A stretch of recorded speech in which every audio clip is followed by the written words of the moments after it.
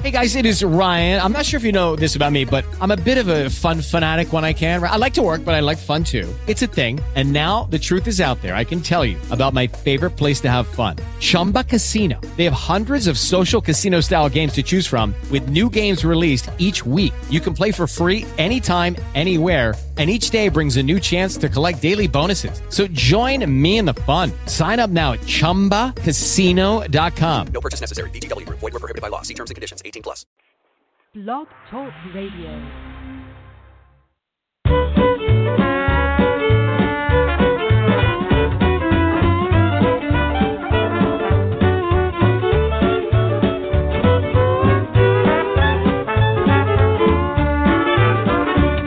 Woke up this morning looking for my shoes. Looked behind the trunk, found the hesitation blues. Lordy, tell me how long. Lordy, tell me how long. Will I have to wait? Will I have to wait? Can I get you now? Can I get you now? Must I hesitate?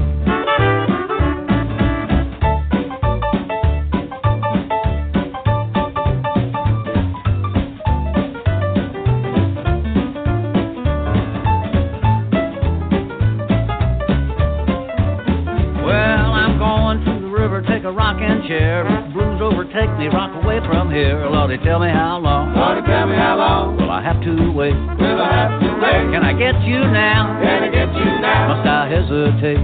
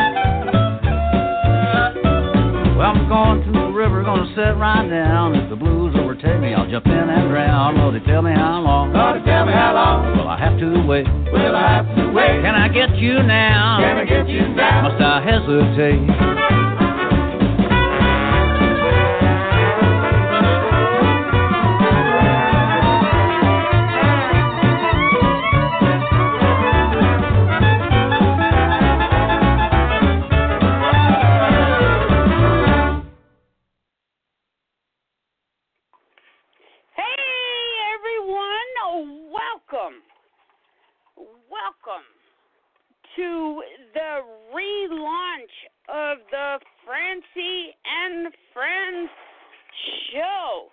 I got to tell you, I'm a little concerned about our intern right now. We got to find out. Are you doing your job? That'll make me holler, boo-boo. You better listen now. Your phone's ringing. Okay. So we got a caller. Is this Tom Sawyer? This is Tom Sawyer. Hey, Tom. What do you think of the new theme song? I like it. You like it? You like it? Yeah, I like it. It's catchy. Yeah. Yeah. It's Willie Nelson. I mean, come on. Yeah. I love it. All right. So, hey. Tom. Very fitting. Yeah. How you doing, buddy? Pretty good. You know, just getting pretty over good. Come on, you're virus, but other than that, I'm pretty good. Just doing pretty good. Come on, you freaking fantastic, because we're relaunching FRANCY and Friends. Well, then I'm fan-fucking-tastic. I'm doing good. There we go. You know? There we go. Okay. Yeah. So, Tom, you and Dawn, I have not been able to get in touch with her. I have not been able to get in touch with Dawn. And I gotta tell you, you and I, we've got big plans. And what we're going to do is we're going to relaunch this show. Sounds good. It does sound good. And one thing that I think that we should do is, I mean, like, people are stupid. Yeah. Do you think I'm going to get a bunch of hate emails from this? Well, I mean, you just have to look at the example. Like, they made Kardashians famous, right? I mean, you know, so, Wait, you know, what anybody, you know, they don't do anything other than, yeah. So, I mean, they watch that show and they make them, like, out to be celebrities when they're not. So, yeah, to a degree, yeah. Yeah. But, you know, hey, so better hate mail than no mail, right? Exactly. That's yeah, true. You know. If they're silent, then they hate you. Mm-hmm. But that means you're listening. And okay. So check this out. I'm losing faith in women right now because here's another segment that we want to start doing on the show. It's called "Who Does That?" Does that make sense? I mean, that's who does that? That's 3 words all in itself. And here's a couple examples. When attacked by predators, which of these animals will often activate a large gland known as an ink sac? Cheetah, squid, owl, Paris Hilton. Owl, C, final answer. Who does that? Uh-oh, retard alert. Retard alert, class. Yeah. I do feel that evolution shouldn't be taught in school just because there's so many different views on it, so many different definitions. Like, how do you teach a child the true meaning of evolution when so many different cultures have their different beliefs and scientists have their different theories? It's just not a good subject that I feel everyone will agree on in classrooms when kids come from all different backgrounds, different cultures, different beliefs. So I just personally don't think it's a good topic for school subjects at all. We had a big Twitter feud over this. I tweeted, "Do dogs have brains?" because I seriously wanted to know. And there was a huge debate. All hell broke loose. It was like the Crusader War in 2013. It was cray. So basically I'll give you a little bit of story behind my question. So I was like, of course, dogs are mammals, right? Yeah, dogs are mammals. They're humans. Or no, they're not human. They're part of the animal kingdom that God created. I didn't give Pretty Girl a ticket. Pardon me? I thought you didn't give Pretty Girl a ticket. You didn't think we gave Pretty Girl a ticket? You're absolutely right. We don't. Sign here.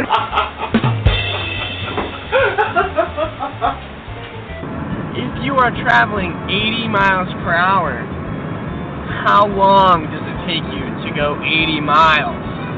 Okay, what do you think, Chell? Let's go through the process. What do you think? Well, if I run the mile in about 9 minutes. Wait, what about the tire turning thing you were talking about? Do you think that affects it? Well, I'm just guesstimating probably about, it turns about 400 times in a mile. The answer is 1 hour. Oh, fucking idiots! Fucking idiots! Fucking idiots! Fucking idiots!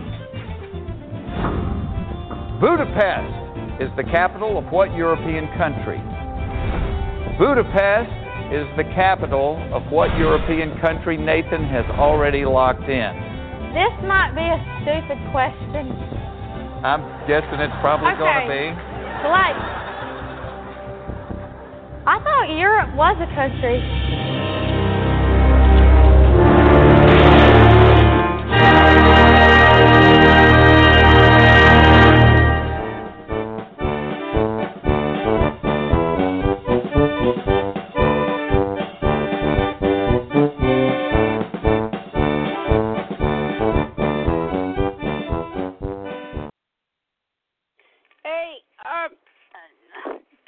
Hey.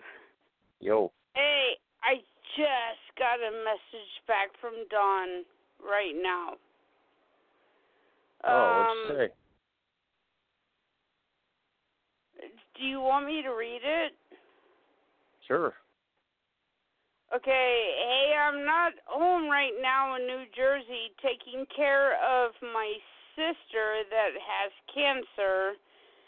She had to have a surgery because she broke her leg and needed a rod put in.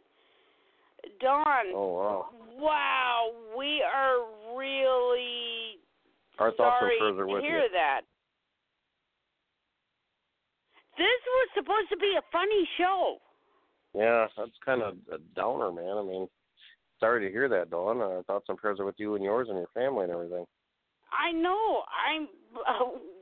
Wow. I just seriously got that message just a few minutes ago. So, Dawn, we are really sorry to hear that, and our hopes and prayers are going out to you right now. Yes, they are. So, Tom, on a happier note, what's going on with you? Oh, my book Whiteout just came out, as you know, and what is that? It's a horror novel about people that are caught up in a whiteout snowstorm on I-75 in Michigan between Gaylord and Grayling, and they all there's different groups of people. I mean, there's 3 guys involved with a drug deal that went bad, a mother and daughter on their way back from up north, and different characters crossing each other's paths during this, and they also run into something called the Wendigo that was a Native American legend that comes out at the very worst of storms, and it preys on man. It's basically a cannibalistic killer that devours men or people. So, now, you know, I gotta tell you, because you're such an even keel guy, how do you come up with such, those well, it's really ways funny because that was gonna originally be my second book, and I put it on the back burner. But I got the idea driving to work one morning, and it was foggy and snowing, and I'm thinking if something jumps out at me, I'm dead meat, because I live near some lakes, and I'm driving around a curve. It's like, wow, if a deer or something comes out at me, I'm dead. And I thought, hey, this would be a good story, something, so,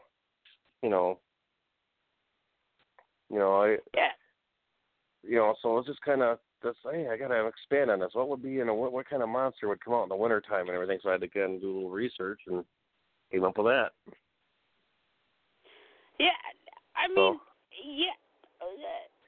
that is absolutely correct. I mean, how do you I drive down the street and I hit a manhole, and I'm not saying that you're psychotic, not by any means, but how do you come up with this kind of stuff that says, hey, it's kind of like, and I'm asking this question because I asked this question of Basil, also the comedian. And Basil the comedian, he's like, you gotta look around and you gotta see stuff that's going on in your surroundings. Yeah, that's kind of what you look at. Yeah, you kind of look at Would things you say that is the same thing in horror as it is in comedy too? Yeah, I think so. You take a look at things and you put your own take on it. You kind of, like you mentioned, the pothole. Well, what if you hit something that, that pothole was created by something coming up out of the ground to, start driving people or something. So, so you kind of look at stuff, like, hey, what could I do how I see a story here? And also look at watch all the paranormal stuff and look at the paranormal, people puts up actual historical events of, haunted houses or something like that. I'm thinking, wow, how could this be a story? Where can I go with this? What can I, how can I make this into something? Yeah, and I think you're making a pretty good point in exactly what you're saying is, you know, it's like Basil said, you look around and you see comedy. And you look around and what he was saying is that there's comedy and there's horror in every aspect of life. Would you agree? Yeah, I would say so, yeah. You know, yeah. you take, I mean, come on. you know, I think Stephen King once said you take the ordinary and try to turn it into, you know, something warped or unique or horror, and that's what's really scary, you know. And the same thing can be done with comedy, or, you know, you can take the normal situation and somehow turn it into something else, you know, to your comedy or horror or drama, or, you know. So that's when you started talking about that, I was gonna say the exact same thing, whether it's horror or comedy, and you hit the nail right on the head. Yeah, I think that's what it is. I think you look around and see things, and, you know, go from there. Yeah, and let's take a look at Robin Williams, one of the most famous comedians of all time. He has been known as the funniest man on earth, more successful than, I mean, they're offering him $60 million to perform at a New Year's Eve bash. And his words was, no, I want to spend it with my family. That's my more important thing. He turned down like $60 million to perform for a couple of minutes at a New Year's Eve bash. I mean, that's commendable of him, I think.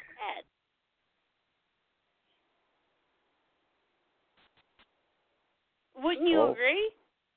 Yeah, I would agree. I mean, that's very commendable of him. You know? Yeah, I think that he just wanted to spend time with his family. That's all that mattered. So, although, you know, not being as well off as him, I think, yeah, my wife would tell me to, take $60 million and do it. You can afford to miss one New Year's Eve. What the hell is wrong with you, Tom? Yeah. I mean, you know, yes, that's what she'd say. You know, so. Yeah. You know, on something like that, you know, yeah, we would definitely, we would do it. But then again, I'm not in his income bracket either. Maybe it was $6 million. I don't know. Maybe I'm just even so, my wife would numbers. still tell me, yeah, that's I could retire for life then, you know. Exactly. It's like, but I'm not that funny, I can nowhere near it. one night and I'm done the rest of the time. Yeah. But I'm nowhere near as funny, you know. So I can't, you know, I can tell a few jokes here and there, but no, Robin Williams could do everything. I mean, but that's what's going on, you know. Just I got a book, working on another one. Had 2 other manuscripts done that I got to kind of go through and, you know. So you know, trying to make it as a writer. And you know, speaking of that, because you know, I've written to, Nick has written to, and we are sponsored by Black Betsy Books, and you're absolutely right. I mean, what do you love more when it comes to writing? Do you love the craft or do you love the money? The craft. I mean, I'm not making money, and I've written 9 books. And everybody, and I'm wondering, Tom, if you got this at work also, when you're like, wait, you wrote a book? What are you doing working your daytime job? Do you ever say to them, it's called Books a Million for a reason? Well, I heard somebody say it takes at least 9 books before you really, really make it, you know. So, you know, I'm looking around for an agent or, you know, a movie deal like anybody else, you know. So, hopefully, you know, one of those things helps out the other, or if I, you know, somebody thinks, I read your book, and I think it'd make a good movie. Hey, great, I'll take less on the uptake as long as I get a percentage of the gross on the, on the merchandising, the movie, and the marketing and stuff. Hey, I was good. Yeah, you actually brought up a good point. Okay, fine. Turn my book into a movie. Don't pay me. Just give me the merchandise. That's actually kind of cool. Or a percentage of the gross that it makes, and the marketing, and the merchandising, and the DVD sales and rentals. Yeah, that'd be, yeah. Red block. I'd take a little less on the, royalties for the, on that than I'm thinking long term. Hey, I'd be smart enough to get a little bit from that, the back end of it, because that's where a lot of the money's made, really, I think. But no, I write I love writing. I've been doing it, since I was a kid. So, if it wasn't all about the money, I'd have gave up on it a long time ago. But it isn't. It's about, because you love to do it. And it's all about if I don't do it, I kind of drive myself crazy. Yes. It's about the craft. I mean, that's why we're all in it pretty much. I mean, if you write for money, I don't think you're going to make either, because it doesn't show your love for the,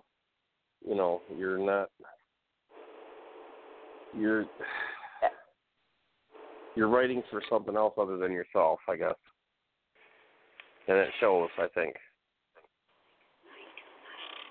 You know what I mean? I mean, I think if you write for yourself because you love to do it, that shows more in your work than if you're, I got to do this and make some money, and it's like, no, it doesn't, Yeah,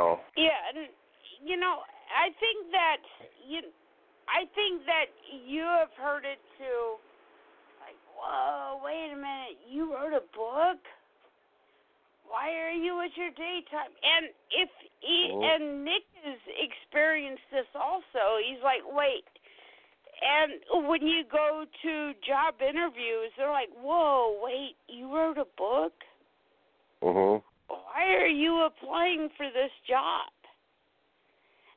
So you still have to put food on the table and pay your rent and mortgage and car exactly. payment and other they're things. like, oh, wait, you wrote a book, so you're not going to be loyal to the job. As soon as you get away, I mean, there's great times that you wrote this book, but there's also bad times. I went to a job interview, and, I told them about FRANCY and Friends. They're like, oh, so why are you applying for this job? And it's like, because I need the money. Well, how long are you going to be with our company?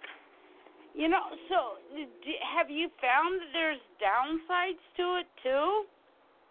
Yeah, sometimes, but I tell them, like, unless something, really happens where Hollywood comes a calling, or, I get a big time book deal from, name a book company, God, I can't think of it off the top of my head. But got a time book company. Bantam Books or something like that. I mean, or Hollywood decides, hey, Tom, we want to make a movie out of your book, but in the meantime, I got to also make a living otherwise and pay for, pay for, things and stuff. But, this is what I do in my free time. That doesn't mean I would do it on the job. But I have to have an outlet for my creativity in my free time. So, we got a caller. Okay. And I'm trying to wake up my,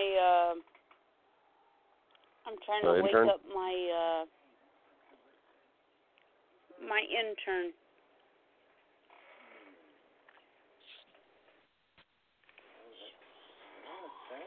Did they fall asleep, or are they? Hello, area code 240. Area code 240. Hello? Hello? Yes, I'm here. Hello? Hello? Yeah, can you hear me? Yes. Yep. Well, I was also writing a book. You wrote a book? Yes. Cool. It hasn't been published yet. I'm looking very forward to the publishing date, which should probably be July 1st. I'm very excited about it. And what is your book called? Well, it's called Child Molestation, an Insider's Take of Devastating Feelings and the Worst That Can Happen. It's a long title. I know that. You might want to shorten the title. Is that what you think? You think I should shorten it up? Because before I release it, I really want some advice. Because I would shorten the title. You think I should work on the title? Well, the content, I think, is there. Because I was molested as a child by my father. He would stick probably 3 fingers in my butthole at any given time. It was terrible. Like, that's too much information. So, yeah. I mean, two fingers at a time with if I did something publishing good. A father's 3 fingers in the butthole's child. Maybe you want to call it Shocker. That in the title? I don't think I should put that in the title. I think we gotta hang up. You gotta love live radio. I don't feel that. I don't think I'm going to sell many books. With 3 fingers in. Yeah, maybe I didn't hang up on him. I just wanted him to put on mute. And Tom did not I'd call it plan Shocker. That's what they call it, Shocker in some instances. I don't know. I mean, maybe we do. Maybe molested or something, or telling me we got another one. Hold on. That'll make me holler, hey, boo-boo. You better recognize your phone's ringing. Hello. Hello. I believe this might be Nicholas Grabowski. Hello, Nicholas. Is it? I'm not sure. Is it? Oh, yeah, I think it is. Sounds like him. It sounds like Nick. Yeah, I'm pretty sure I'm me. Yeah, I'm here somewhere. Oh, there I am. Yeah, we're pretty sure you're you too. Yeah, no, I'm not you too. I'm not 4 people that are the greatest rock and roll singers of all time. I am just me. Oh no, they ain't the greatest. The Beatles. No, let's not start a debate here. It's just a simple joke, Tom. Okay, well, I didn't think it was a debate. There's no debate about it. No, there's not. You two's hands down. No, I'm just kidding. Anyway, yeah. I know. So I am here. You know, what I was trying to do is I was trying to use my other phone number to call in with my microphone and the system I got set up for my show that I'm still trying to, go through, learn all the ropes about, and it just didn't work. I couldn't call in the show that way, so I'm just using my damn cell phone. So here I am. Okay. So you were the guy with the story idea, huh? No. Who was that? Is he still here? No, I put him on mute, but he hung up when I put him on mute. Oh, so that was a real. Oh, okay. Because I was trying to call in with the other number, I was listening to that. Sorry. Oh. I was half wondering what that was all about, but I was trying to pay attention to what I was doing. Oh well, that you don't want to give away too much in the book. No, that was. I had nothing to do with that one. Yeah, I mean, you might want to call that one Ultimate Betrayal or Molested or a short title. I mean, it shouldn't be more than 4 words actually. Call him up at midnight. Yeah. Why would I call? Francie. Please put your 2 Francie, fingers. if you come out here, it's going to echo. The phones are too close together. So you got to stay inside, and I'll stand out here. Uh-oh. I thought that was a great call.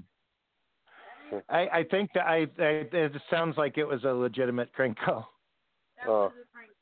Yeah. It was brilliant. Francie, they can't hear you.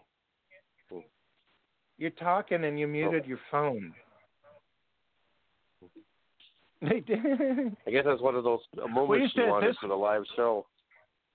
Yeah, this reminds me though of the days when we had our apartment, and there was always echoes because we each had own phones, and then after a while it was just like one phone.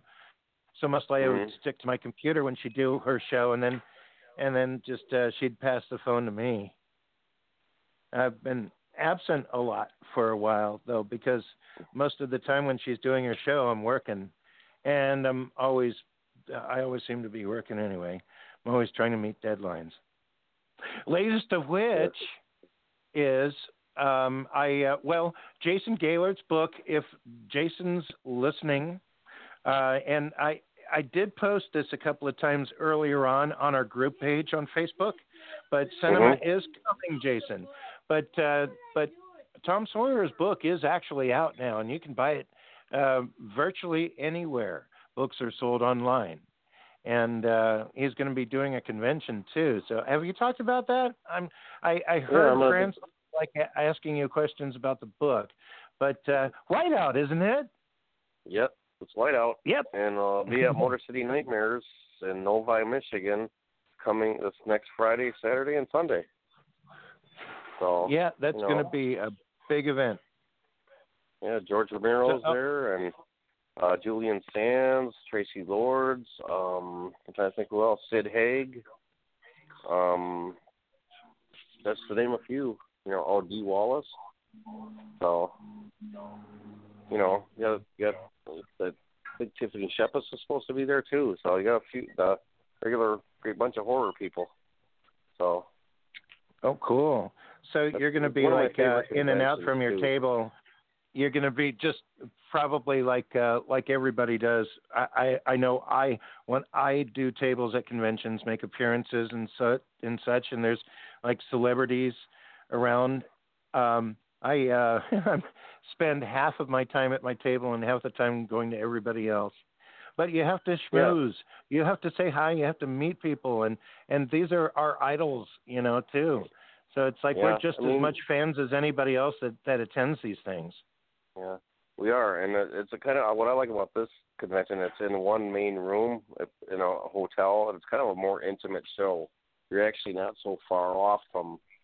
I mean, there was times I was probably 20 feet from like Dee Wallace one year, and maybe 40 feet from William Forsythe another year. I mean, it was really cool. And they stopped by. Michael Rooker one year stopped by. Hey, how's it going? How's the show going for you? It's kind of cool that they walk by and talk to you, and they see a lot of them are back again every year, and they come up and say hi, like Dee Wallace does, and it's a much more intimate, personable show. I like it actually better than I do Motor City Comic Con because of that. It's the more intimate, one-on-one at times when it's not busy. So. That's kind of a nicer, I think I like that smaller, more intimate venue. Yeah, I like conventions like that. I hesitate to say low key because, they are what they are. They're not huge like big Comic-Con conventions where you're absorbed into your little spot. And nobody really notices you, even though there's thousands of people there. They're more interested in the bigger stuff. But that's where I've gotten to get to know a lot of people I've never met that are icons of mine that I look up to in those more intimate situations. Yeah. Francie keeps hold on, Francie, what? We got another caller. Oh, there you are. I got another caller. Cool. Put him on. Or her. Or it. As long as it's not a ring around the collar. And, it's not just me saying we got another caller. I'm getting thrown beanbags at me now. That'll make me holler, boo-boo. You better recognize your phone's ringing. Area code 201.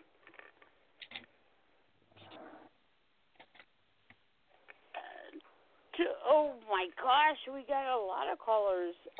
201. Hello. And 352. Hello. Hello. It's me. Hello. How you doing? How you doing? Hello. Hey, how's it going? I'm doing well. How doing are you? okay.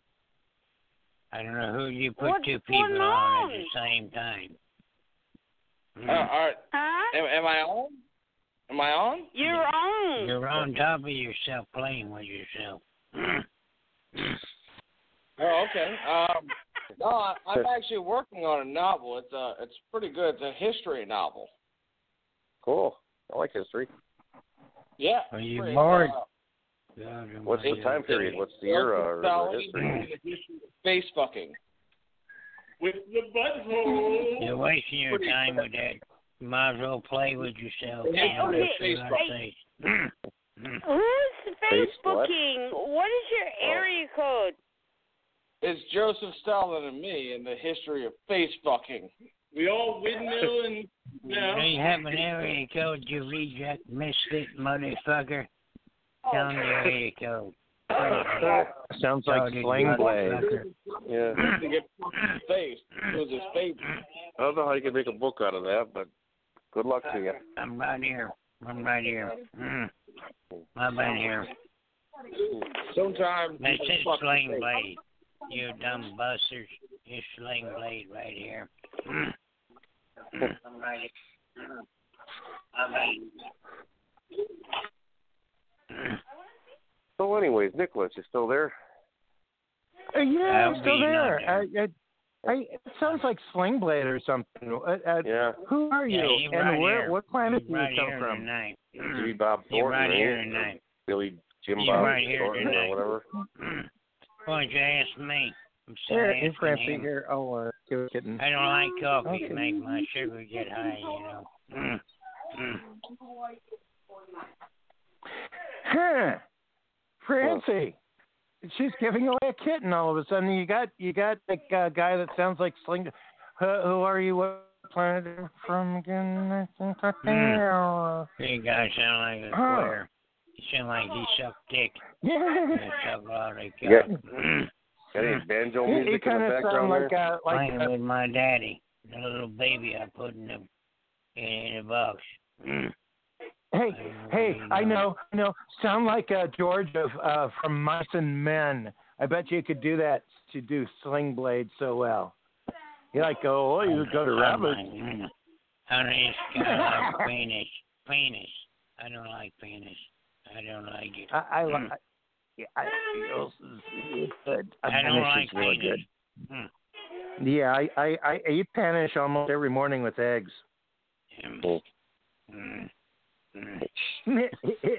With eggs and ham and Panish, a little Panish like mixed in. Green eggs and a little bit of it, like a Panish omelet. You read a book too much.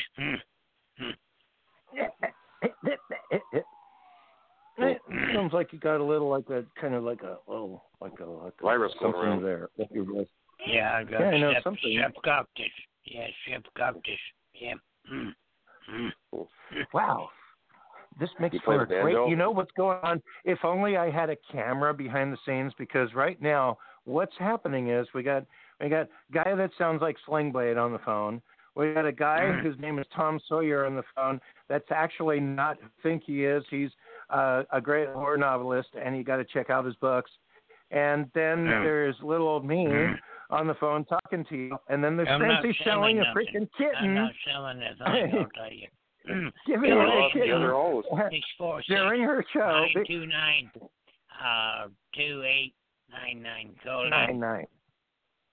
646 929 Man, for the last kid. The girl. 2899. Oh yeah, I can't believe that. Oh, take you wanted them me to children sound down like on you. the school bus and make sure they get home tonight. Got it. Bring them to the school. Got it. Hey, Francie. Don't any women Hey, check it out. I like to Tell the folks on your podcast what's going on right now. I need some women tonight. How dare you? What's going on right now? I'm getting some very nice special kitties. They're home. Yeah. Oh. You make biscuits. Butter biscuits. I like them. I love them. I'll butter your biscuit. You play the banjo? I promise. No. You want to leave it here and come back and get it tomorrow? Is that okay? Yeah. Okay. Yeah, she must be selling drugs on the phone. Yeah, there's a lot of people doing it. I hope that's not going on. I don't want to get in trouble. I don't believe in illegal things. Thank you very much. Yeah, both his mom and dad, or I don't know his mom or dad were. We think that they were. She probably went on the 900 calls, weigh 350 pounds, selling their pussy on a radio show. I have two of them already in the car. Weigh about 300 pounds, 900 calls. Oh, you're welcome. God bless you. Did Nick play a joke on me tonight? Oh, we got a caller. We do. We got a ring around the collar. I've been here all along. We got a sling blade around the collar. Where your pimp tonight? You get any more Southern people got to say the doing banjos playing. How much longer now? How much longer now? I've been sitting here all night. It's okay. There you go. I have mental problems, but I've been sitting here drinking. Waiting to talk to somebody tonight. People don't like me. Area code 823-813. Oh, fuck them. They should know how to call in. They should know I'm mental. I come from an institution. They can't pick up the phone. Don't even talk to them. It's a waste of time. They probably come from a mental institution. Fucking retards. 823? Hey, stupid. Yeah? Hey, stupid. How much longer do I got to wait for this car? Hey, quit putting me on hold. How much longer do I got to wait for this stupid car? Uber head. Uber boy. Wait. You Uber boy. Want to make a living trying to be an Uber boy, and then you don't even pick people up when you're supposed to. I've been waiting here an hour and a half. I've tied my shoes 10 times now. Watched an episode of Cops on my friggin' phone, waiting for my stupid Uber. I should have just called a taxi cab. You guys are stupid. Stupid. Wait. Tom, please tell me you're still here. I just can't believe I gotta wait all this time for stupid Uber. Wait. Okay, stupid. so I'll make up a song about you. Here's the song. I'm gonna make a song about your stupid Uber. I'm waiting for my stupid Uber, my stupid Uber, my stupid Uber. You're stupid if you call for an Uber, 'cause it's stupid. Call a taxi instead. Stupid. I promise you. Stupid. What street are you at right now? See, that's real smart. That's why I called you. You don't even know where I'm on 1512 Adams Cumple Street. Stupid.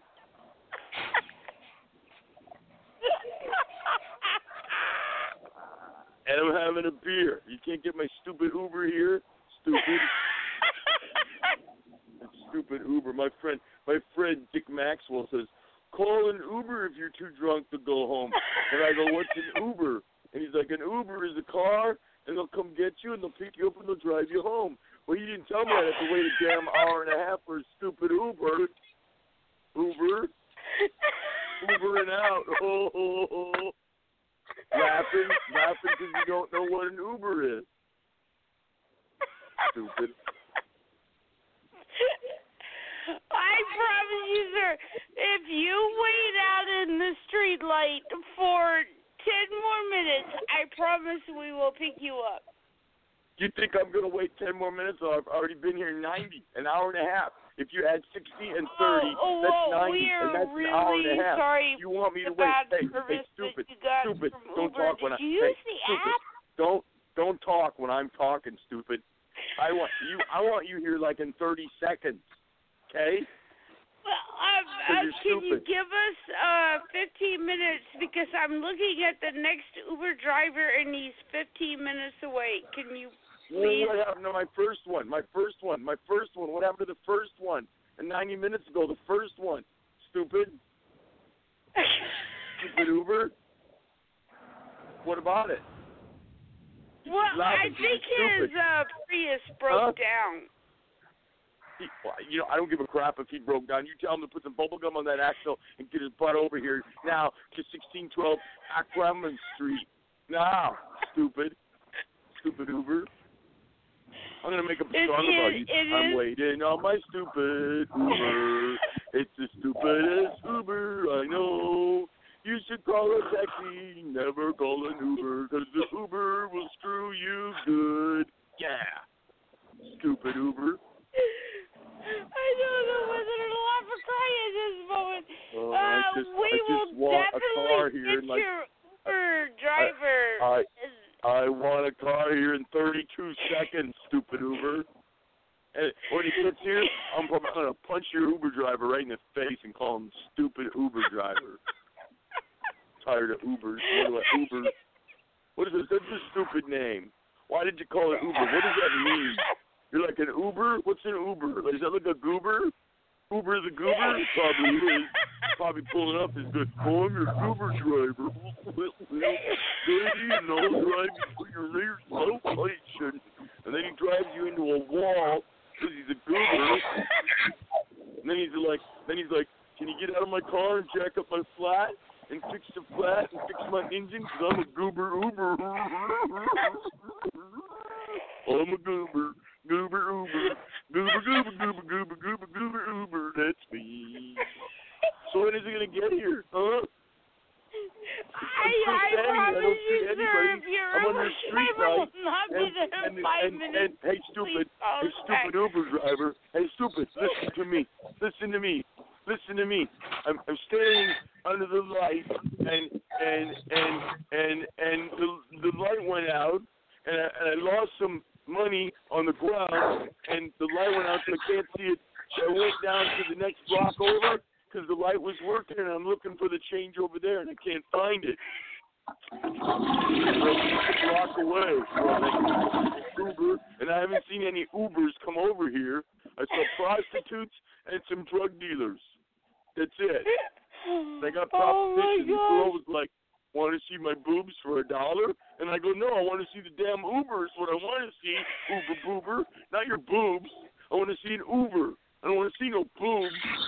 Boobs. If I get an Uber driver with big boobs, I'm going to demand to see your boobs. I'm waiting on an Uber. I want to see some boobs. Better not get no damn man Uber driver either. Okay, so you want better. I don't want that damn Uber here. So you want a female Uber driver to Yeah, I want an Uber here right away. Uber. You gonna get me my Uber, or am I just gonna have a bad night here? Wait, Uber. Now it's been 110 minutes. Uber. Okay. Now I've been waiting almost 2 hours. 2 hours for an Uber. I don't even know the Uber is an Uber. Put it out in the living room and I'll What did he say? What did he say? We will, I tell you what, if we do not get your Uber driver out there within 5 minutes, will you please call us back? Okay, I'm giving you 5 minutes. 5 minutes. 5 minutes only. If I don't see an Uber here, you know what? Now I want to change my order. Someone should be picking the phone Uber driver. On a what do you say? sling Why am I blade talking here. to a man? Are you a goober? I'm tired tonight. Hey, are you a goober? I've been drinking too much. This guy sounds like a fucking goober. I think I wiped my ass with him last night when I took a shit. I know that's right. Uber driver. Tom. I don't know what all this noise yell is out about. your A area lot code. of people. 248 area code. Miss Uber, you should have had one here 95 minutes ago. I'm on the 352 area code. All right, Tom, you still there? 24. Yeah, I'm here. Are you here? You can hear me? Okay. Wow. You lost me for a minute. I had to call back in. No, you're here, Tom. I'm here. Yes. Hamsters. Oh, crap. Honey Boo Boo's yelling at me. Tom? I'm here. Can So you hear me? sorry. This is not, That'll make me holler, hey, boo-boo. You better recognize your phone's ringing. do we pick it up at this point? Let's just check it out. Hamsters. Area code 352? Yeah. How you doing? Can you hear me, Francie? Francie? It's that one, the three-finger guy again. Okay, so we hung up on the three-finger guy again. Can you seriously get 3 fingers up there? I don't even want to test the waters. Feels like it when a proctologist does you. I know. It's like it's, 3 fingers are bigger than a turd. And that's for exports, then import. do you think the Uber guy's going to call us back, too? This has been a crazy show. That's what you wanted, wasn't it? What? Oh, no. Hamsters. Okay. 352's calling back in. Should we? What area code is that?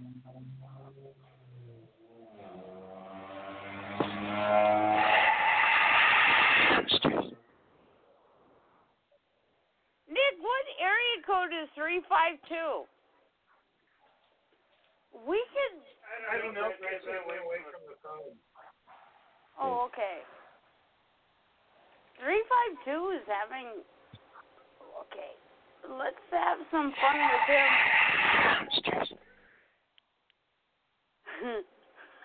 You're not away from the phone. You keep talking about it. All right. Can you hear me? Should we pick up 352 again? It's been a crazy show. I mean.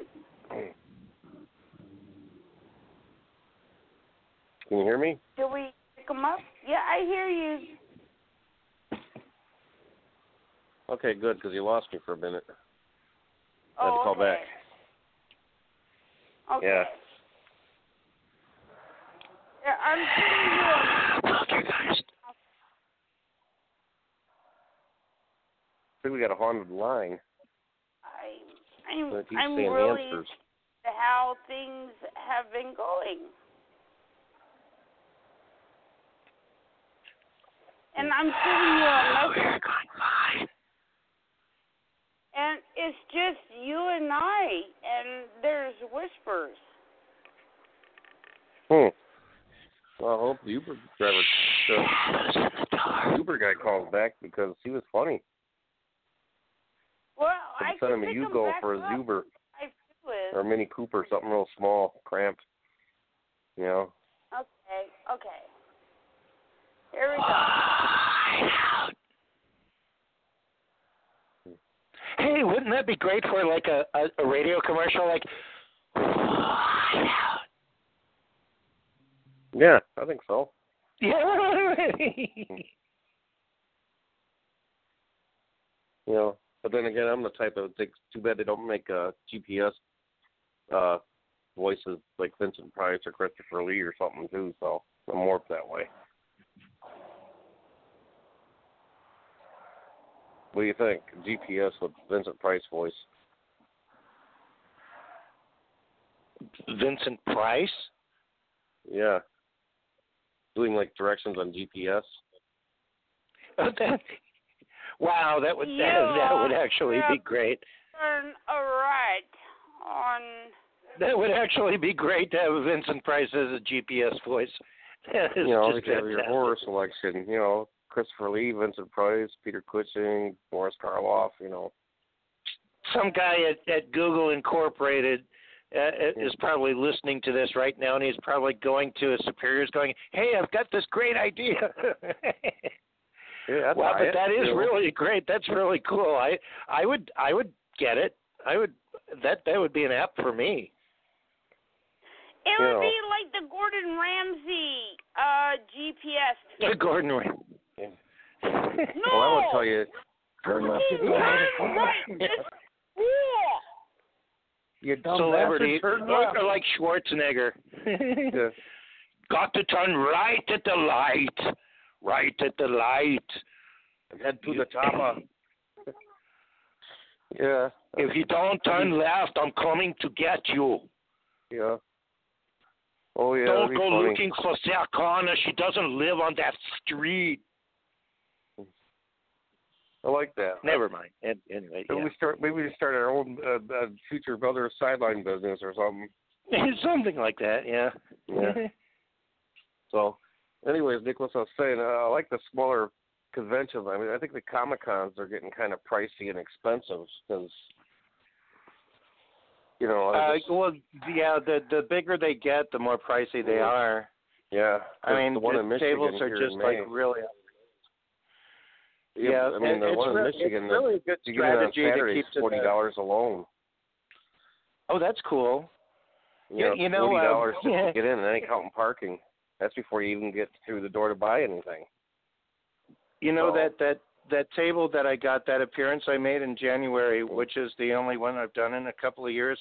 Only reason why I really did that is because it was really cheap, and the guy that put it on came over for our Halloween big extravaganza outside, and he said, "Hey, I just live down the street and I do like little cons around town." So it was a great hookup for that. But it inspired me to actually want to do more. I'm looking at SACCon in next October and stuff, but I'm so busy.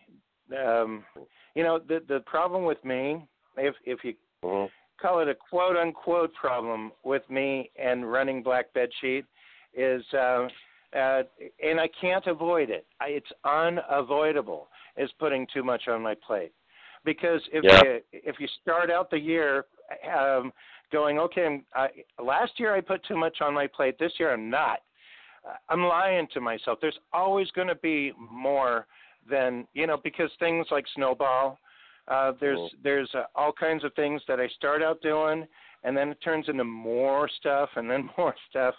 And it's not because of me. It's because of things that are backlogged or things that, so it's weird like that. And wrapped up into the whole snowball are like things that I want to do, like conventions and things too. And I'm trying to make a point to actually do that and get out now a lot more than I have in the last couple of years.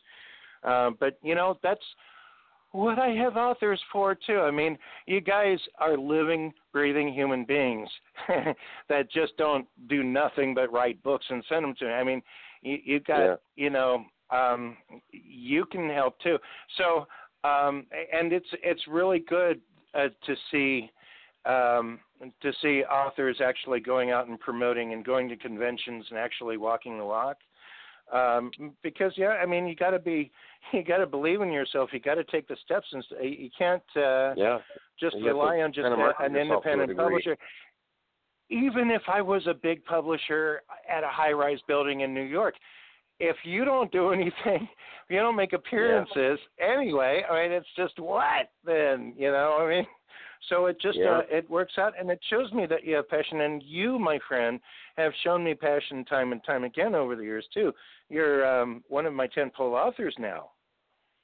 And one of your we've got some good 10th pull authors. It's like a term, like a foundation author almost. Okay. Somebody, we've done things over the years, and so you're kind of a staple for Black Bed Sheet. Not kind of, you are. You are. Thank you.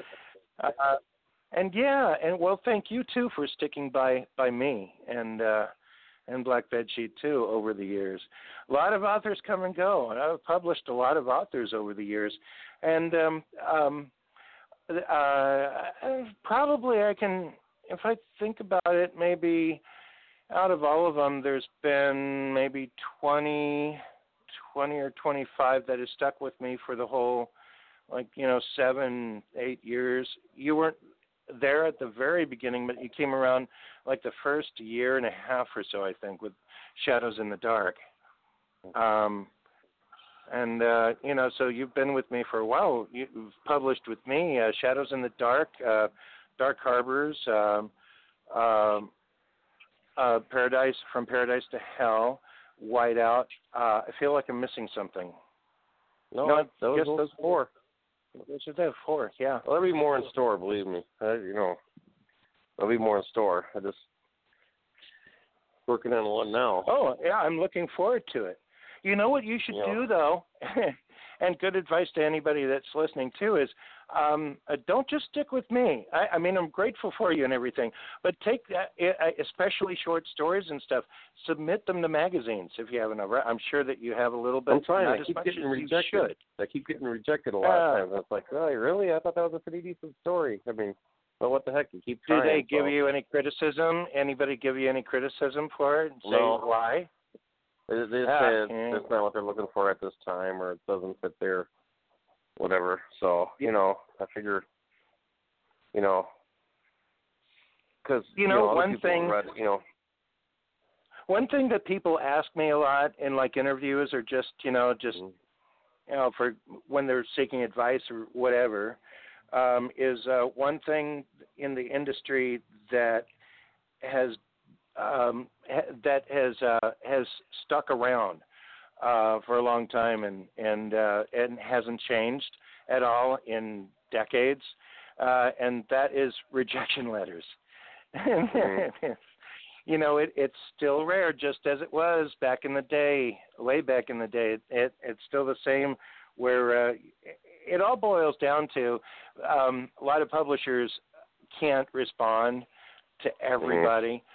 So I think that's always the way it's going to be. I mean, it's always going to be robots or something. Unless a publisher is really impressed, but they still say no, then they would go out of their way. I would understand that. I've done that before too, and most of the time I don't reject anybody. I get so many submissions that if I accept them, I'll reach out to them. If I don't accept them, over time, so very, very few get pissed off if I don't respond. And I've noticed that. If people got pissed off and if it was something that was pertinent to keeping Black Bed Sheet Books as a respectable publisher, then that would be something else that I would spend a lot of extra time. But no, actually. So I don't have to respond to everybody. But I look at everything. And if I want something, then I want something. And But well, the territory too. Rejection is part of the game. It's just kind of, you write for yourself, and if somebody else don't like it, you still find a place for it, or shop it around or whatever. But that's kind of the, I started off in journalism, writing for newspapers, so that it's the same, but it's different. I mean, the editors change and critique and give you hell if they don't like it or whatever. Sure. And, this kind but it's still writing for anything is like writing. Yeah. Yeah. Any kind of writing is training. It's just like Rocky. It's just like bodybuilding. It's like anything like that, where the more you do it, the better you get, and more skills you get, the more like oomph and all that. One thing I learned about from journalism is you have to get them in the first sentence or paragraph. Early in the story, what, where, when, why, and how, and you learn that. And that's like, I always thought, well, I got to be entertaining, so I got to grab the reader as quickly as possible. So that's one of my rules. Fill it with pertinent content. Try to grab them right away and give them a nice ride. Yeah, exactly. Yeah, give them a nice ride. That's a good way of putting it. It's just like with anything, fiction or non. You know, nobody wants to be bored or anything. They want to absorb what you got and gotta allow for the absorption. Yeah, I mean, I have my own rules where it's like in the beginning you grab them and then you give them a nice roller coaster ride of ups and downs, twists and turns, and the unexpected, the expected, kind of a smorgasbord of different things, and I like injecting humor into horror at times because not everything is dead serious, always frightening. There's sometimes something stupid or funny happens in the middle of of something, so so then but the most important part is to have a good story. Everything else comes secondary. Yeah, pretty much. I mean, that is right. You could be the best writer in the world and develop the most colorful images and descriptions and all that. And if the story is kind of, just, then, I mean, who cares? Yeah. But you got to have a good storyline and well-developed characters and show them the whole 9 yards, not just the scenery, but the meaty pulp, which are the characters and the story. So, and it's the number one rule of writing: be entertaining. Be entertaining. Be entertaining. So hopefully, I'm entertaining. I try to. It's funny. Like when I do these conventions, one thing I find out is I got kind of a returning base every year that comes up. What do you got out this year? What do you got out this year? It's like, man, I got to write enough to keep up. For these people to come back. Oh well, yeah, so, that's true. That's true, and you do every single year that I've known you. Yeah, I try. Yeah. I have 2 other manuscripts done that but this one will be the third. And I'm gonna go back to writing some novels because it's like, oh boy, got to get something, pump it out there. Just like in journalism, you got to hurry up and deadline, and be accurate. There it's just be accurate, and this is kind of a different take. It's be entertaining and everything else. So yeah, don't sacrifice deadlines too much for story. No, so even if they miss a convention or a certain, you got to exercise your writing and keep going. The better you do it, the better you get. And you get better with each book. A Whiteout has a lot of better stuff in it than some of your short stories, even though your short stories are good. And this was, it had more of a cerebral quality to it when it comes to what the characters do when they get intertwined and things like I was talking to you about before on the phone. Stuff like that. It's really good stuff, and you got to keep working on imagery and description and all that and painting a picture. But people that get better at it. Yeah, and people that read your stuff. I mean, and they, just like you said at the conventions and stuff, they come back for more. What are you doing this year? And so you're doing a really good job of building your career slowly. And, it just doesn't happen overnight, but look at you. And you have a lot to be proud of. The best compliment I ever had, this was when I was at Motor City Comic Con 2 years ago. Somebody drove all the way from, I think they said they drove 17 hours from Western Canada to come there because they heard Dark Harbors had come out. And they read Shadows in the Dark, and they wanted to get the kind of the short story tie-in. And I thought, wow. And then they asked, will you take a picture with me? And I go, I'll take as many as you want with you. You drove 17 hours just to get to Michigan from, I think he said Calgary, Alberta, or something like that. Oh, wow. It was, I thought it had to be more than 17 hours, but, and they came to my table first to get my book. So that's kind of like, wow, that means a lot, when you hear people do that. And I was like, wow, that must have really, that just was like that was one of the best compliments I think I've ever had. Wow. You know, yeah, those are real fans. Yeah, that's real fans. You know, that was just so that's and I told her I told her she goes, yeah, I think she got some of the other books from like bed sheet books too. I can't remember which one she said, but just because I was so stunned that she drove so far, and I was like, wow, when writers hear that, it's like, wow, I must be doing something right a little bit, must have a little bit of talent somewhere. And I just don't want to ever take advantage of, feel like, yeah, I'm this, and it's like, no, I'm only as good as the people think I am when they want to keep buying it and come back for more. So I try to stay humble a little bit, Well, you have to always.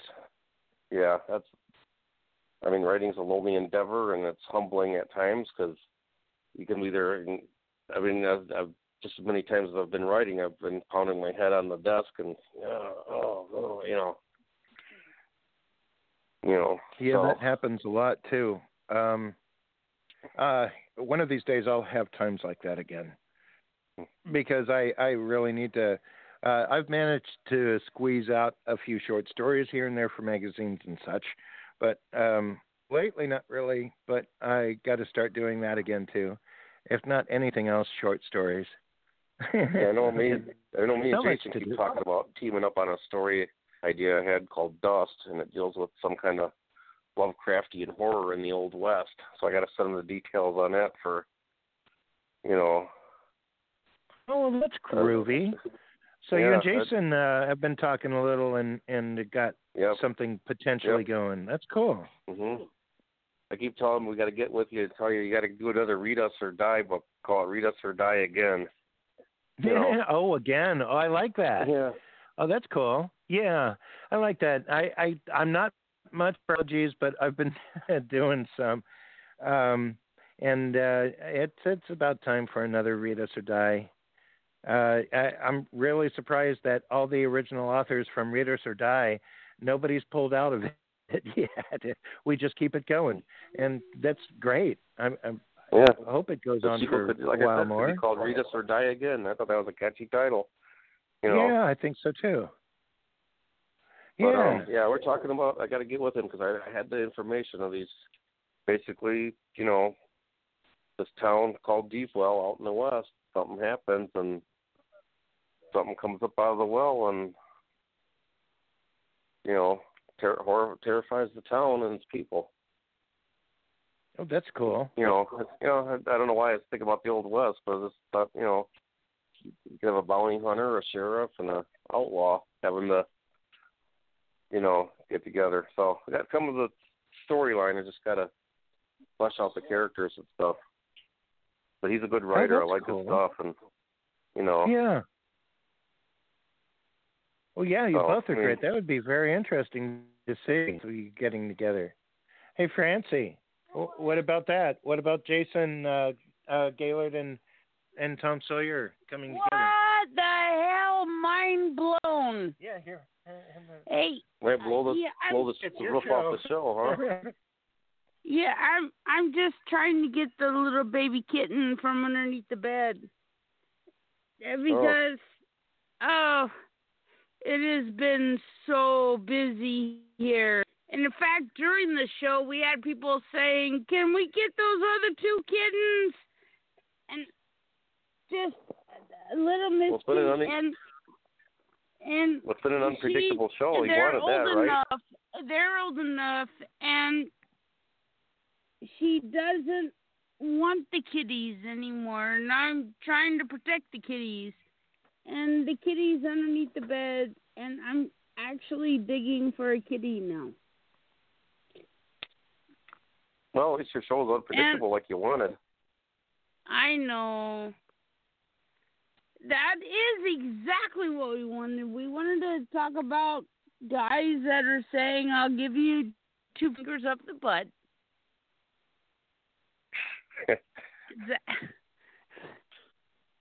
Well, I don't know who we got to pay homage to other than Aaron Moran dying from Happy Days was Don Rickles. Mr. Oh, Mr. there's Wolf. Kitty. There's Runty. Hold on. I'm literally digging for a kitten underneath the bed now, and little Miss Kitty, out. She's attacking me again. I think she gave me a blister on my lip. Honey, I'm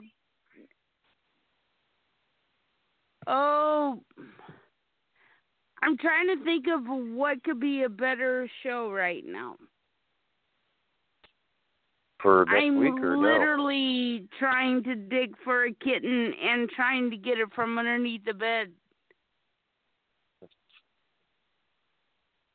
Well, but it has been a great show. Yeah, it's been different. It's been wild, actually.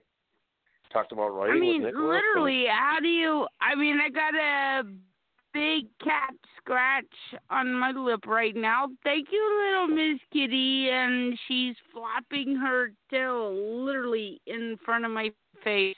We had somebody calling for a Lyft driver, and I don't know who the guy was that wanted us to stick 3 fingers in his butt. I don't know. That was really out there. I thought that was very I thought you guys were pranking me on that one. I thought Nicholas was a joke on me that time. I literally thought that Nick did too, and he goes, I don't even know who 312 is.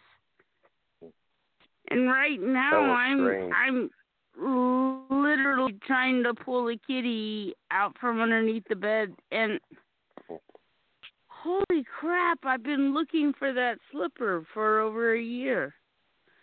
I bought this slipper on Black Friday. Oh. I can't find the kitten. Huh? That was. Tom, I was so hoping that this, reunion show would be so much better, and now I'm digging for a kitten. Wait. Don't sweat it. It'll Nick get better. This is our first. have a little savage. What, Nick? Yeah. Don't sweat it. The next one will be better. When we get Dawn back, that'll add to it, too. What Hopefully did you she's say listening. was on my other sock, Nick? Nick?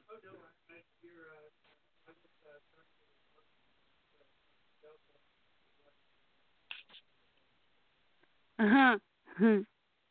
Yeah. I can hear you. Okay. Did you want me to tell my fart this joke? on private?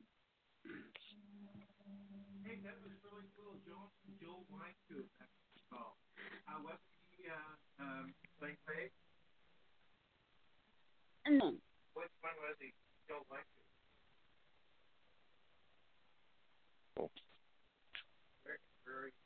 I'm right here. You said you give him credit towards the end of the show. Okay. Tom. Yes. Let's try this show again tomorrow night, and let's do it better. I don't know if I can do tomorrow night. I got something going. Monday nights are bad I'm for not me. wasted, and I'm not under the bed. Okay, let's,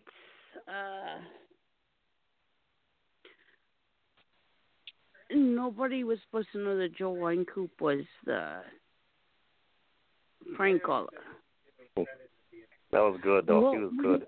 Again. Okay. That was really confusing, though. Tom. Because yes. that was going right when he called in. That's when people started showing up at the driveway about the kids. It turned into utter chaos. And then when we started talking, that was a good talk. We should just edit it.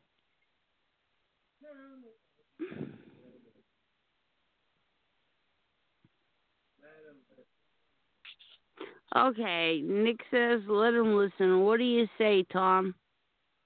What? Let who listen? I couldn't hear it. You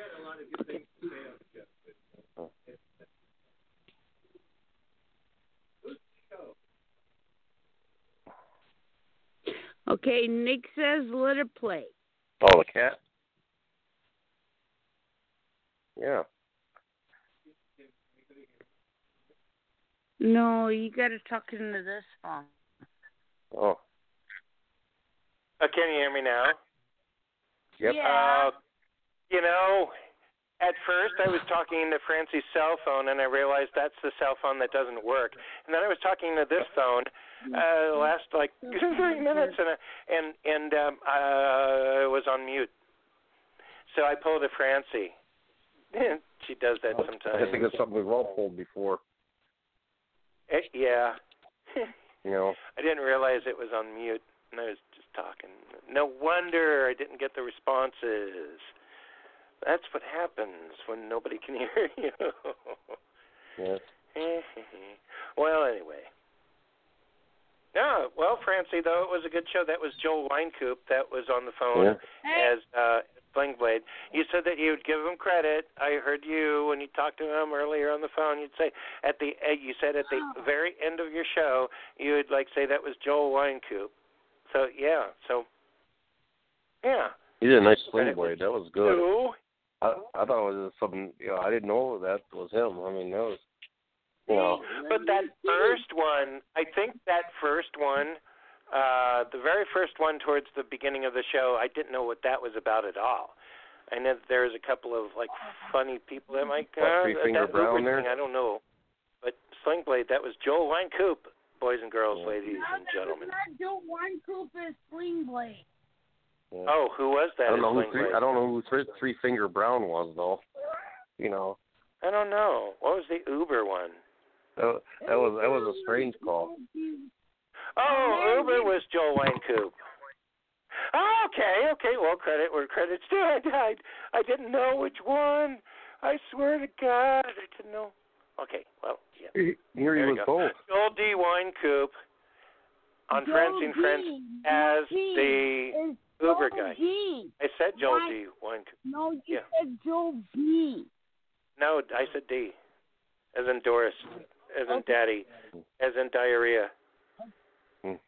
Oh, as in dilapidated. As in diameter. Doomsday. D-Day. Or Day of the Dead. Dawn of the Dead. Dawn of the Day. Yeah.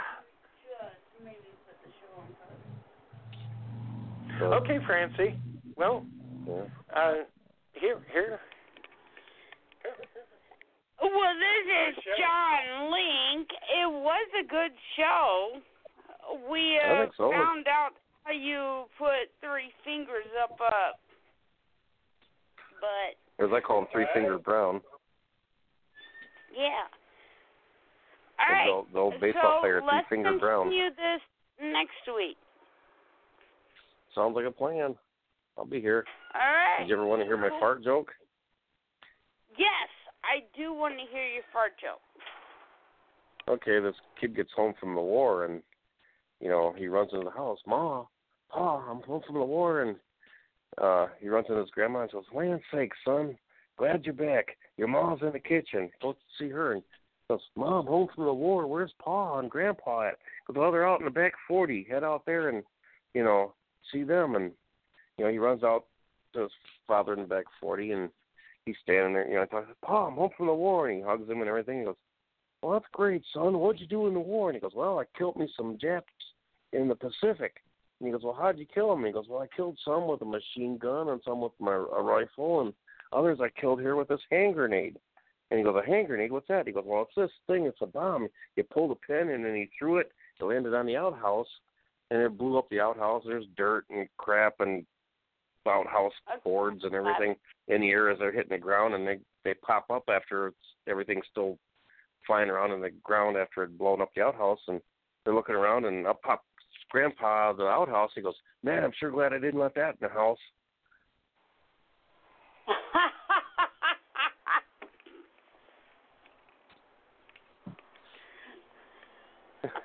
Well, I told you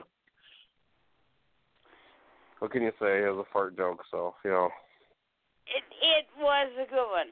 It was a good one.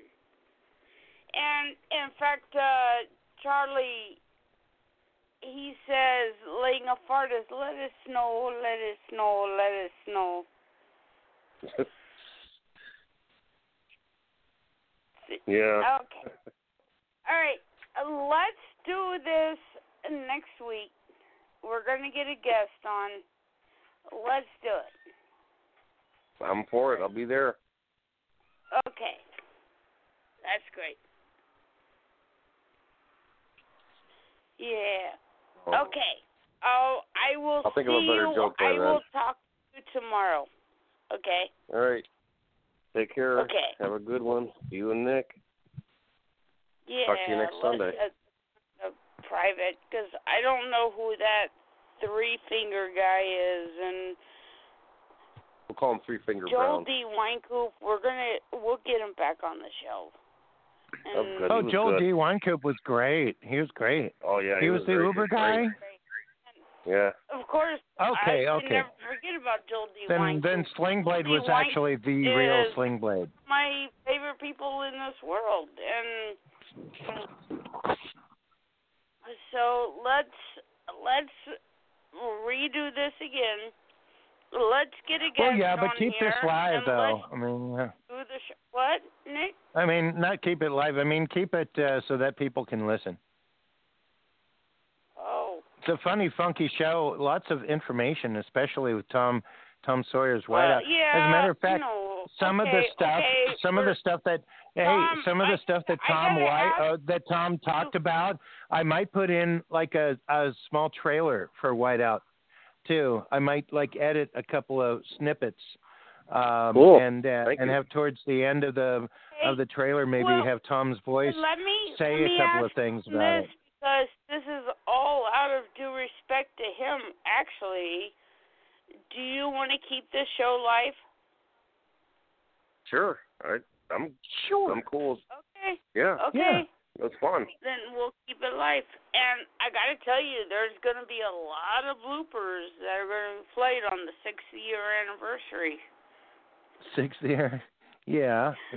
You usually do that, Francis. From this show. And folks, anybody else out there that's listening, this year actually prompts this.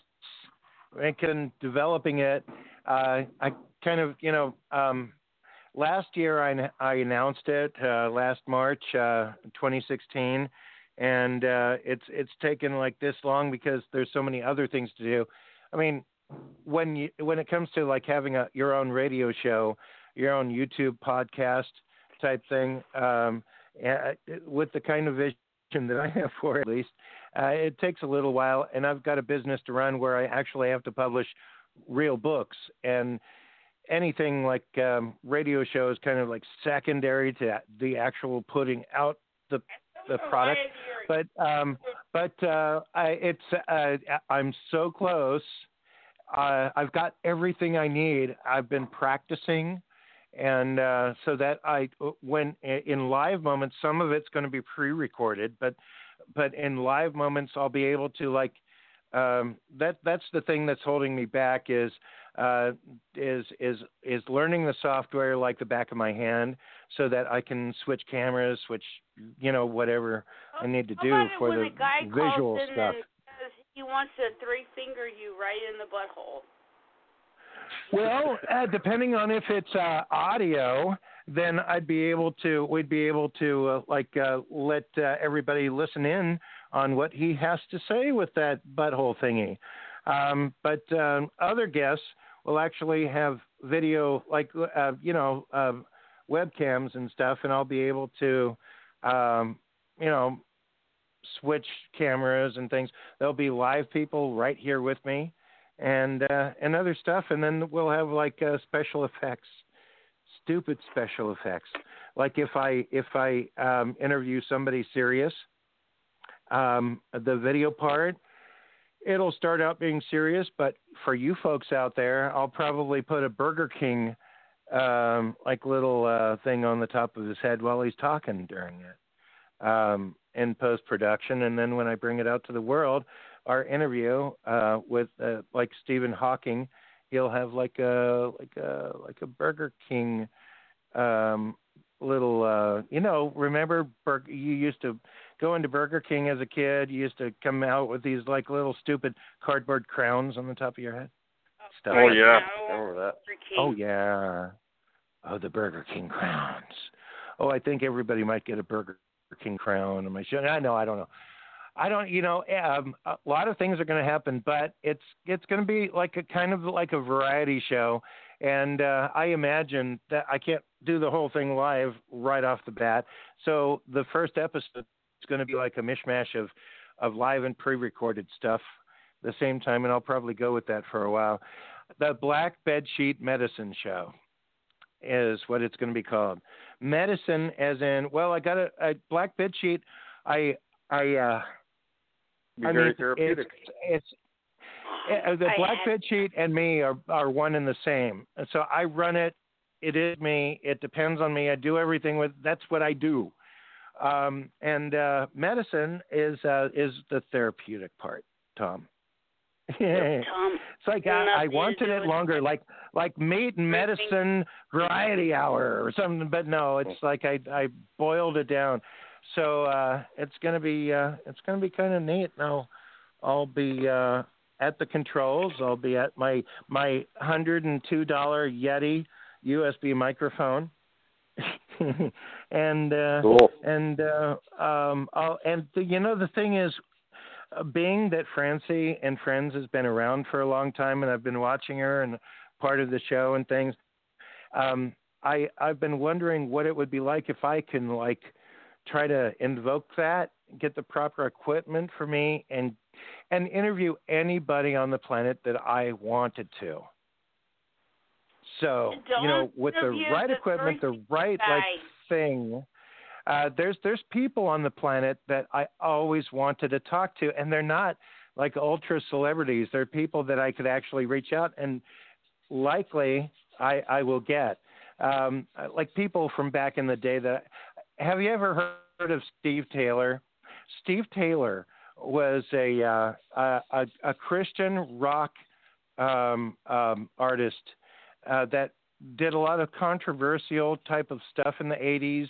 And he actually, if you look him up right now, he's still recording albums. He actually directed a few movies too. He's my number one person I always wanted to interview. So and then there's other people too. And these people, you likely haven't heard of them. That would be somebody. Also, Sakai no Awori, Japan's greatest band. And they're just coming to America. I want to interview them.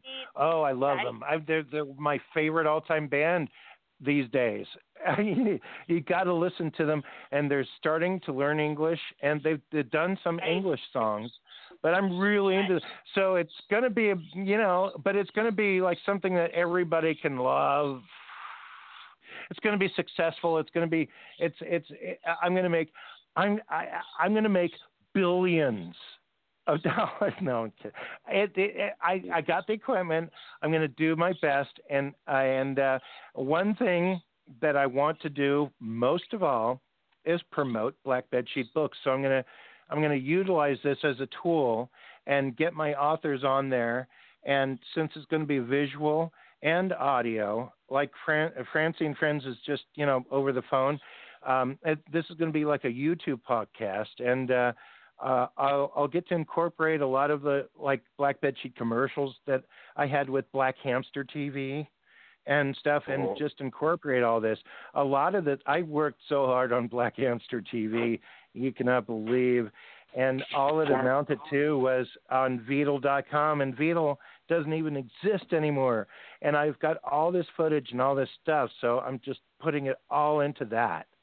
And I was going to call it a lot of different things, but I figure I wear Black Bedsheet on my sleeve. It should have that name incorporated into the title. And I agree. And we'll see what happens. But I've spared no expense, like the guy from Jurassic Park said. So all I have to do is I'll probably end up hitting you up too, like calling you no problem. on my I'm system. glad to do it. And yeah. Do you have a webcam? Do you you know what? Facebook. I used to. Huh? I used to, but we moved. Computer I had what's that stuff you could see yourself talking to somebody on there on like a computer. Can't think of what it is now. My brain's going here. Yeah, that's okay. You know, but we used to, but we got a new computer and it's an older model. It doesn't have that right now. So we can figure out something. Oh well, we will. We'll figure it out. You know, we'll figure out something. I think all you need is a webcam, and then just on Facebook they've got that like new thingy where you can click on, you know, contact the person with a webcam. So, but we'll figure it out. At any rate, I mean, you and all my other authors are going to be incorporated into this. So, one by one. Like I said, that's an honor and a privilege. I look forward to it. Thank you. Yeah. One by one, we'll all figure it out.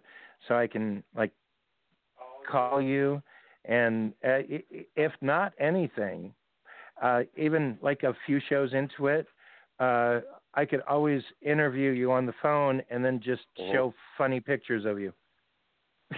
Well, that'd be good. Yeah. Or normal, serious pictures of you, and put a Burger King hat on your head. So, well, something like that. But yeah. That'll work. So anyway, we'll talk about this further too. And you know, we don't usually talk. I hardly ever. I'm not a phone person. This has just happened to be a good night for me to be on the phone. Oh yeah, it was really nice. I was going to say it was really great talking to you. It's been a while. Yeah. And you know, people will be able to listen to our conversation in the archives. You know, it's funny because when they go very therapeutic anyway. So this is true. You know, because you can kill off people that piss you off in the worst way and not get in trouble. You know, that's why writing horror is so therapeutic. It's like, yeah, this guy ticked me off. I'm gonna kill him. Only I don't have to go to jail for it. It's in a page on a book. You know. You know, I was just going to hand you over to Francy. I was just going to hand you over to Francy, and you just like touched upon a subject. That's that's exactly right. You know, for people like, you know, in this day and age, you turn on the news, suicide bombers, all these crazy people, machine gun down people in movie theaters and stuff. I mean, all of us have certain kinds of rages and certain kind of persuasions and things and whatnot and this and that, and you're mad at the world, whatever.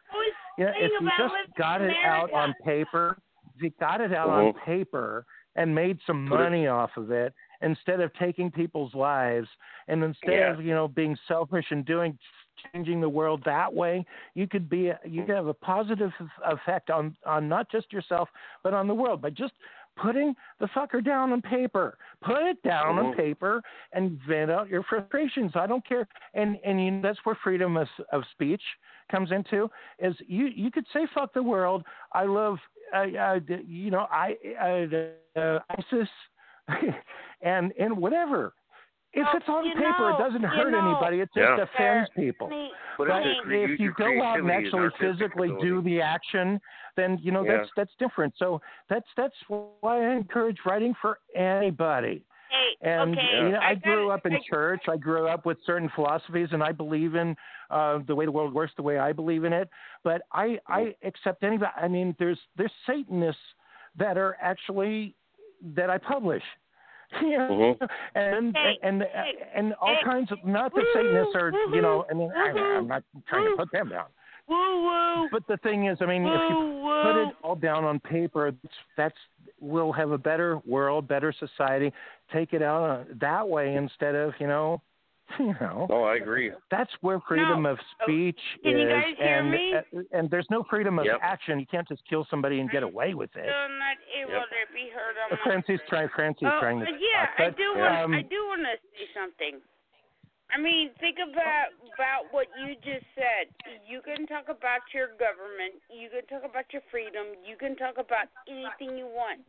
But think about all those young children that just did something and said something about their government, and they got killed. Oh well, yeah, that happens when you're not when you live in a society that's not free, like North Korea. Mm-hmm. Exactly. But another thing though, Francie, hold on, Francie, hold on again. I want to get to something else. One thing that's interesting about me being a publisher is, from time to time, I get letters from people in prison that either want to be published or they want a catalog and they want books from us. Mm-hmm. And that's very interesting. That's along the same subject. But yeah, that's very interesting. That's another. Hey, Nicholas, you just brought up something that I was just thinking about, and I forgot to mention to you. But do you ever think of trying to see about getting some kind of, like how the armed forces, they need books for their, service people and everything, about maybe seeing if there's a way to get a contract with the armed forces and ship them books? Nick, we're not hearing you. You're not what? We're not hearing you. Uh-oh, it went out. But I think that what Tom was making was a very good point. Oh, did we time out with Blog Talk Radio? Are you still on? Tom? Yes. Oh, there's Tom. Oh, he is still on. Yeah, I'm here. Oh, Tom. my cell phone that went out. Yes. Tom, what you were saying was actually a really good point. Actually, what you were just saying. And Nick was making a really good point, too. Yeah, I went on this nice spiel, and then all of a sudden my cell phone went out. And I was trying to listen to Nick, and I was like, Tom's making actually a pretty better point than you are. I don't know about that, but he mentioned about prisons wanting some of the books from Black Bedsheet Books, and I was thinking, well, what about the armed forces? I know their service people are always needing books to read and stuff. Maybe is there some way to get some kind of government deal or contract or way to get Black Bedsheet Books to the armed forces? Because think of how many hundreds of thousands, millions. Well, there's probably a few million active duty service members. I'm just wondering if that would be possible. Oh, well, yeah. Well, that wouldn't be possible with my current budget. I wouldn't expect anybody maybe they would actually pay for this. No, maybe they would be pay for our books. Pay for them or find a way to do a contract with them. No, but like with prisons and stuff, it's what I was talking about before my cell phone. When my cell phone was dying, there's people in prisons that have reached out to me for either publishing books that they're writing in prison. Some of them are lifers in prison, and then some of them want to know if we have a catalog and stuff. But the thing is, for people like that, that's an outlet of a kind of inspiration too for hope for people in prison that when it comes to letting out your frustrations on paper, these people, whatever their problems are, whatever makes them serve their time, whatever they did, they can still get out their frustrations on paper, even though it's probably too late for some of them. But that's still an outlet, and that's something that's really important to me, too. When people actually mail me stuff from prison, that's kind of really... At first it was weird, but it's like I get a lot of physical mail from strange places from people that have sought me Black Bedsheet Books out. Not all of them really have talent, but I try to keep in touch with them just because it's not something that I don't know. Being a publisher can be in somebody like me. I don't know about any other publishers, but there's a lot of people that reach out to you from strange places that you could really make a difference with. So it's funny. I guess maybe I'm making sense, maybe I'm not. I think the better route for me to explain this is I grew up in church, and I wanted to make a difference in this world with, like, Jesus. And then that in itself with churches didn't work out. And people condemned me for horror and writing horror and my affinity for horror movies and things.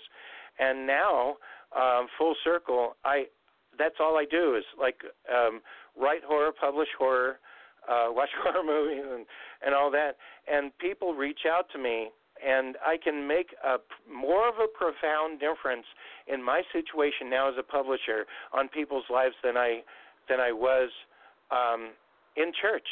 And I'm not trying to push any religion. You there? Anyone? Yeah. Yeah. I'm not trying to even. That's not my agenda. My agenda is to publish books. But in just the act of appreciating somebody's book that they submitted to me and offering them a contract has changed their life.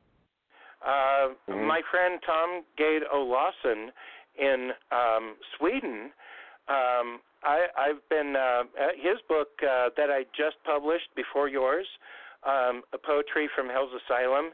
He's been trying to publish that since at least 2010.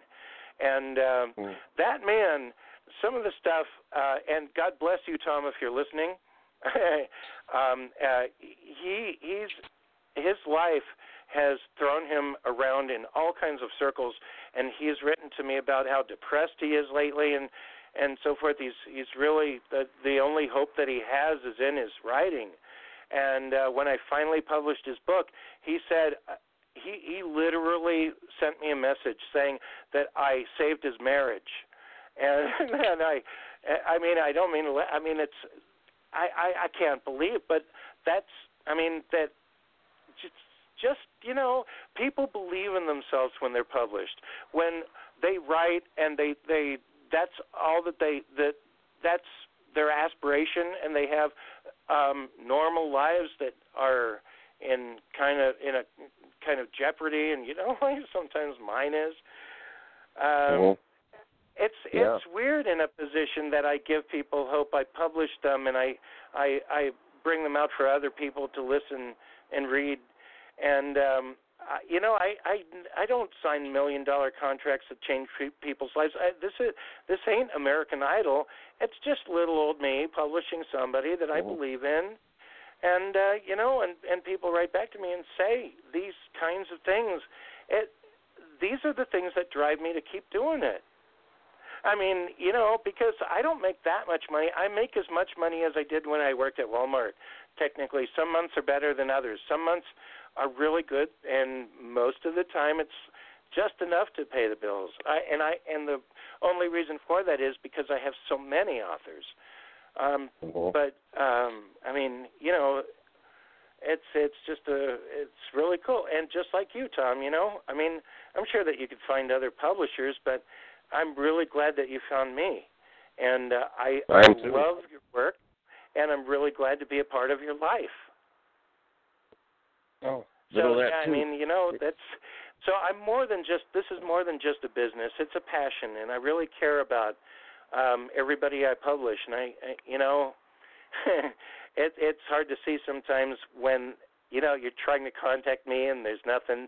It's all because I'm just trying to stay focused and keep busy and doing what I'm supposed to do, because there's so many other people depending on me too. So it's like a big juggling act. But at the same time, I'm keeping it up.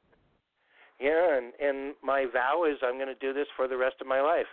It's not just a vow. It's something I got myself into. I painted myself into this corner, and I better hell do my very best in making it work.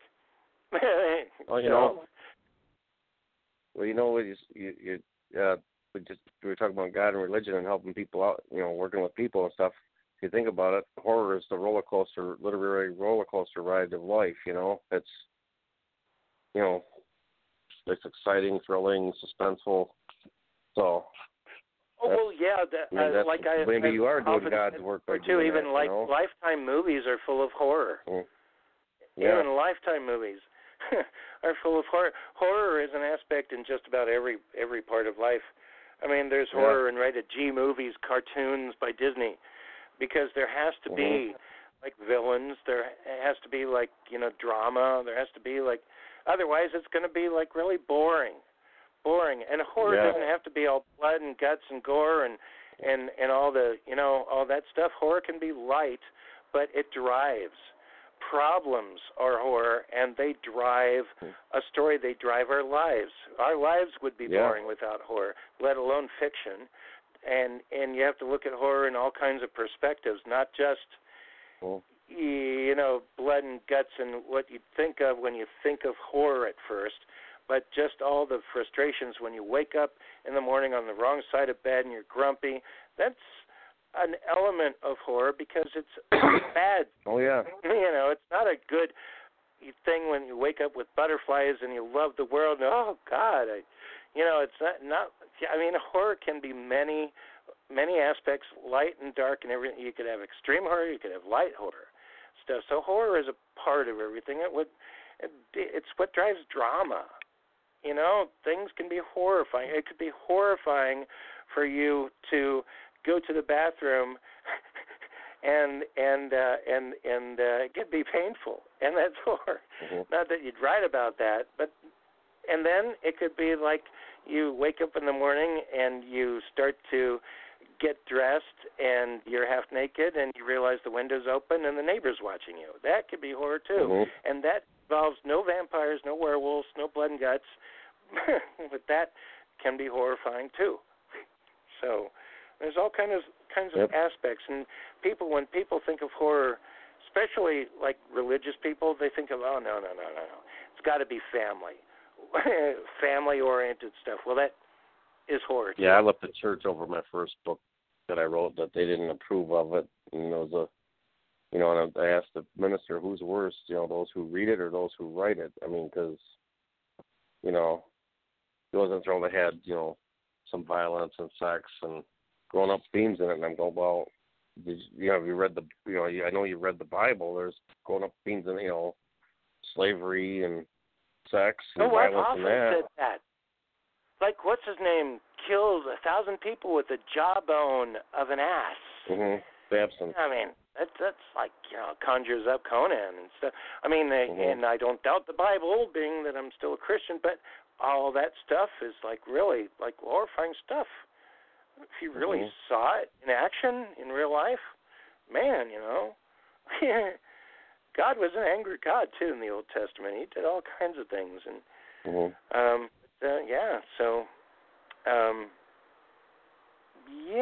mean. Oh, okay. You know what? I got to get back to Jason Gaylord and his book. Yeah. Francie, where are you? Oh no, I'm talking to Tom. The show's still going. Okay. Well, I guess it's time to go. Yeah, I guess so. Yeah, good night. we got about for my minutes, end, but it's yes, almost 1 Tom. o'clock in the morning for me. Oh yeah, good it's like talking 5 to you, minutes. Nicholas.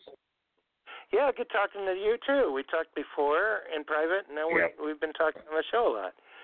So we made up for the last 2 years. So I'll see you in another 2. No, I'm kidding. Hope not. Hope it's not that long. No, it won't. Won't be. Okay, Tom. No, it's been fun. Hey, and for everybody out there, this has been Francie and Friends.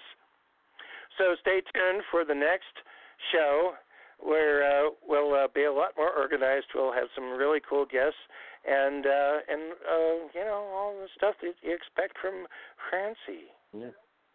See you on the flip side, gang. And your friends. Yeah. Okay. All right, Tom. Thank you for being on the show. Thank you, Nick. For having me. You're welcome for being on the show, and the people that called in, especially Joel D. Winecoop. Holden. Yeah, and three-fingered brown there. Yes, indeedy. So, alrighty, Tom, and everybody, look up Tom Sawyer on Google. He's also at his publisher site, Black Bedsheet Books, at downwarden.com. DOWNWARDEN.com/Black Bedsheet Store, where you can find all of our books. And just the Google searches are like God's internet creations. All you have to do is just look up Tom Sawyer author or Tom Sawyer horror author, and you'll find not the Tom Sawyer Huckleberry Finn, but actually the Tom that we're talking to tonight's books.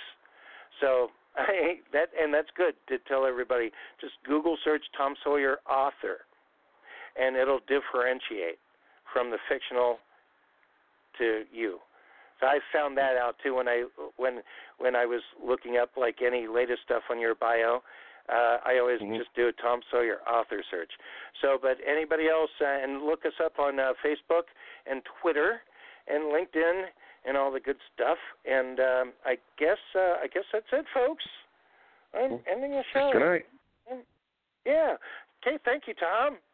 So we bid everybody a farewell. Yep. Okay. You on the flip side? Bye. Okay. Bye, Tom. Bye, folks. Hasta.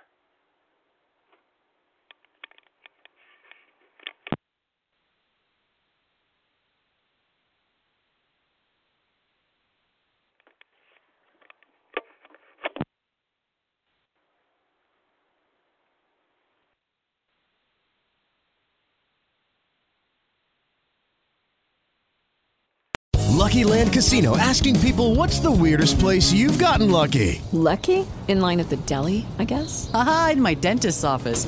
More than once, actually. Do I have to say? Yes, you do. In the car before my kids' PTA meeting. Really? Yes. Excuse me, what's the weirdest place you've gotten lucky? I never win and tell. Well, there you have it. You can get lucky anywhere, playing at LuckyLandSlots.com. Play for free right now. Are you feeling lucky? No purchase necessary. Void where prohibited by law. 18+. Terms and conditions apply. See website for details.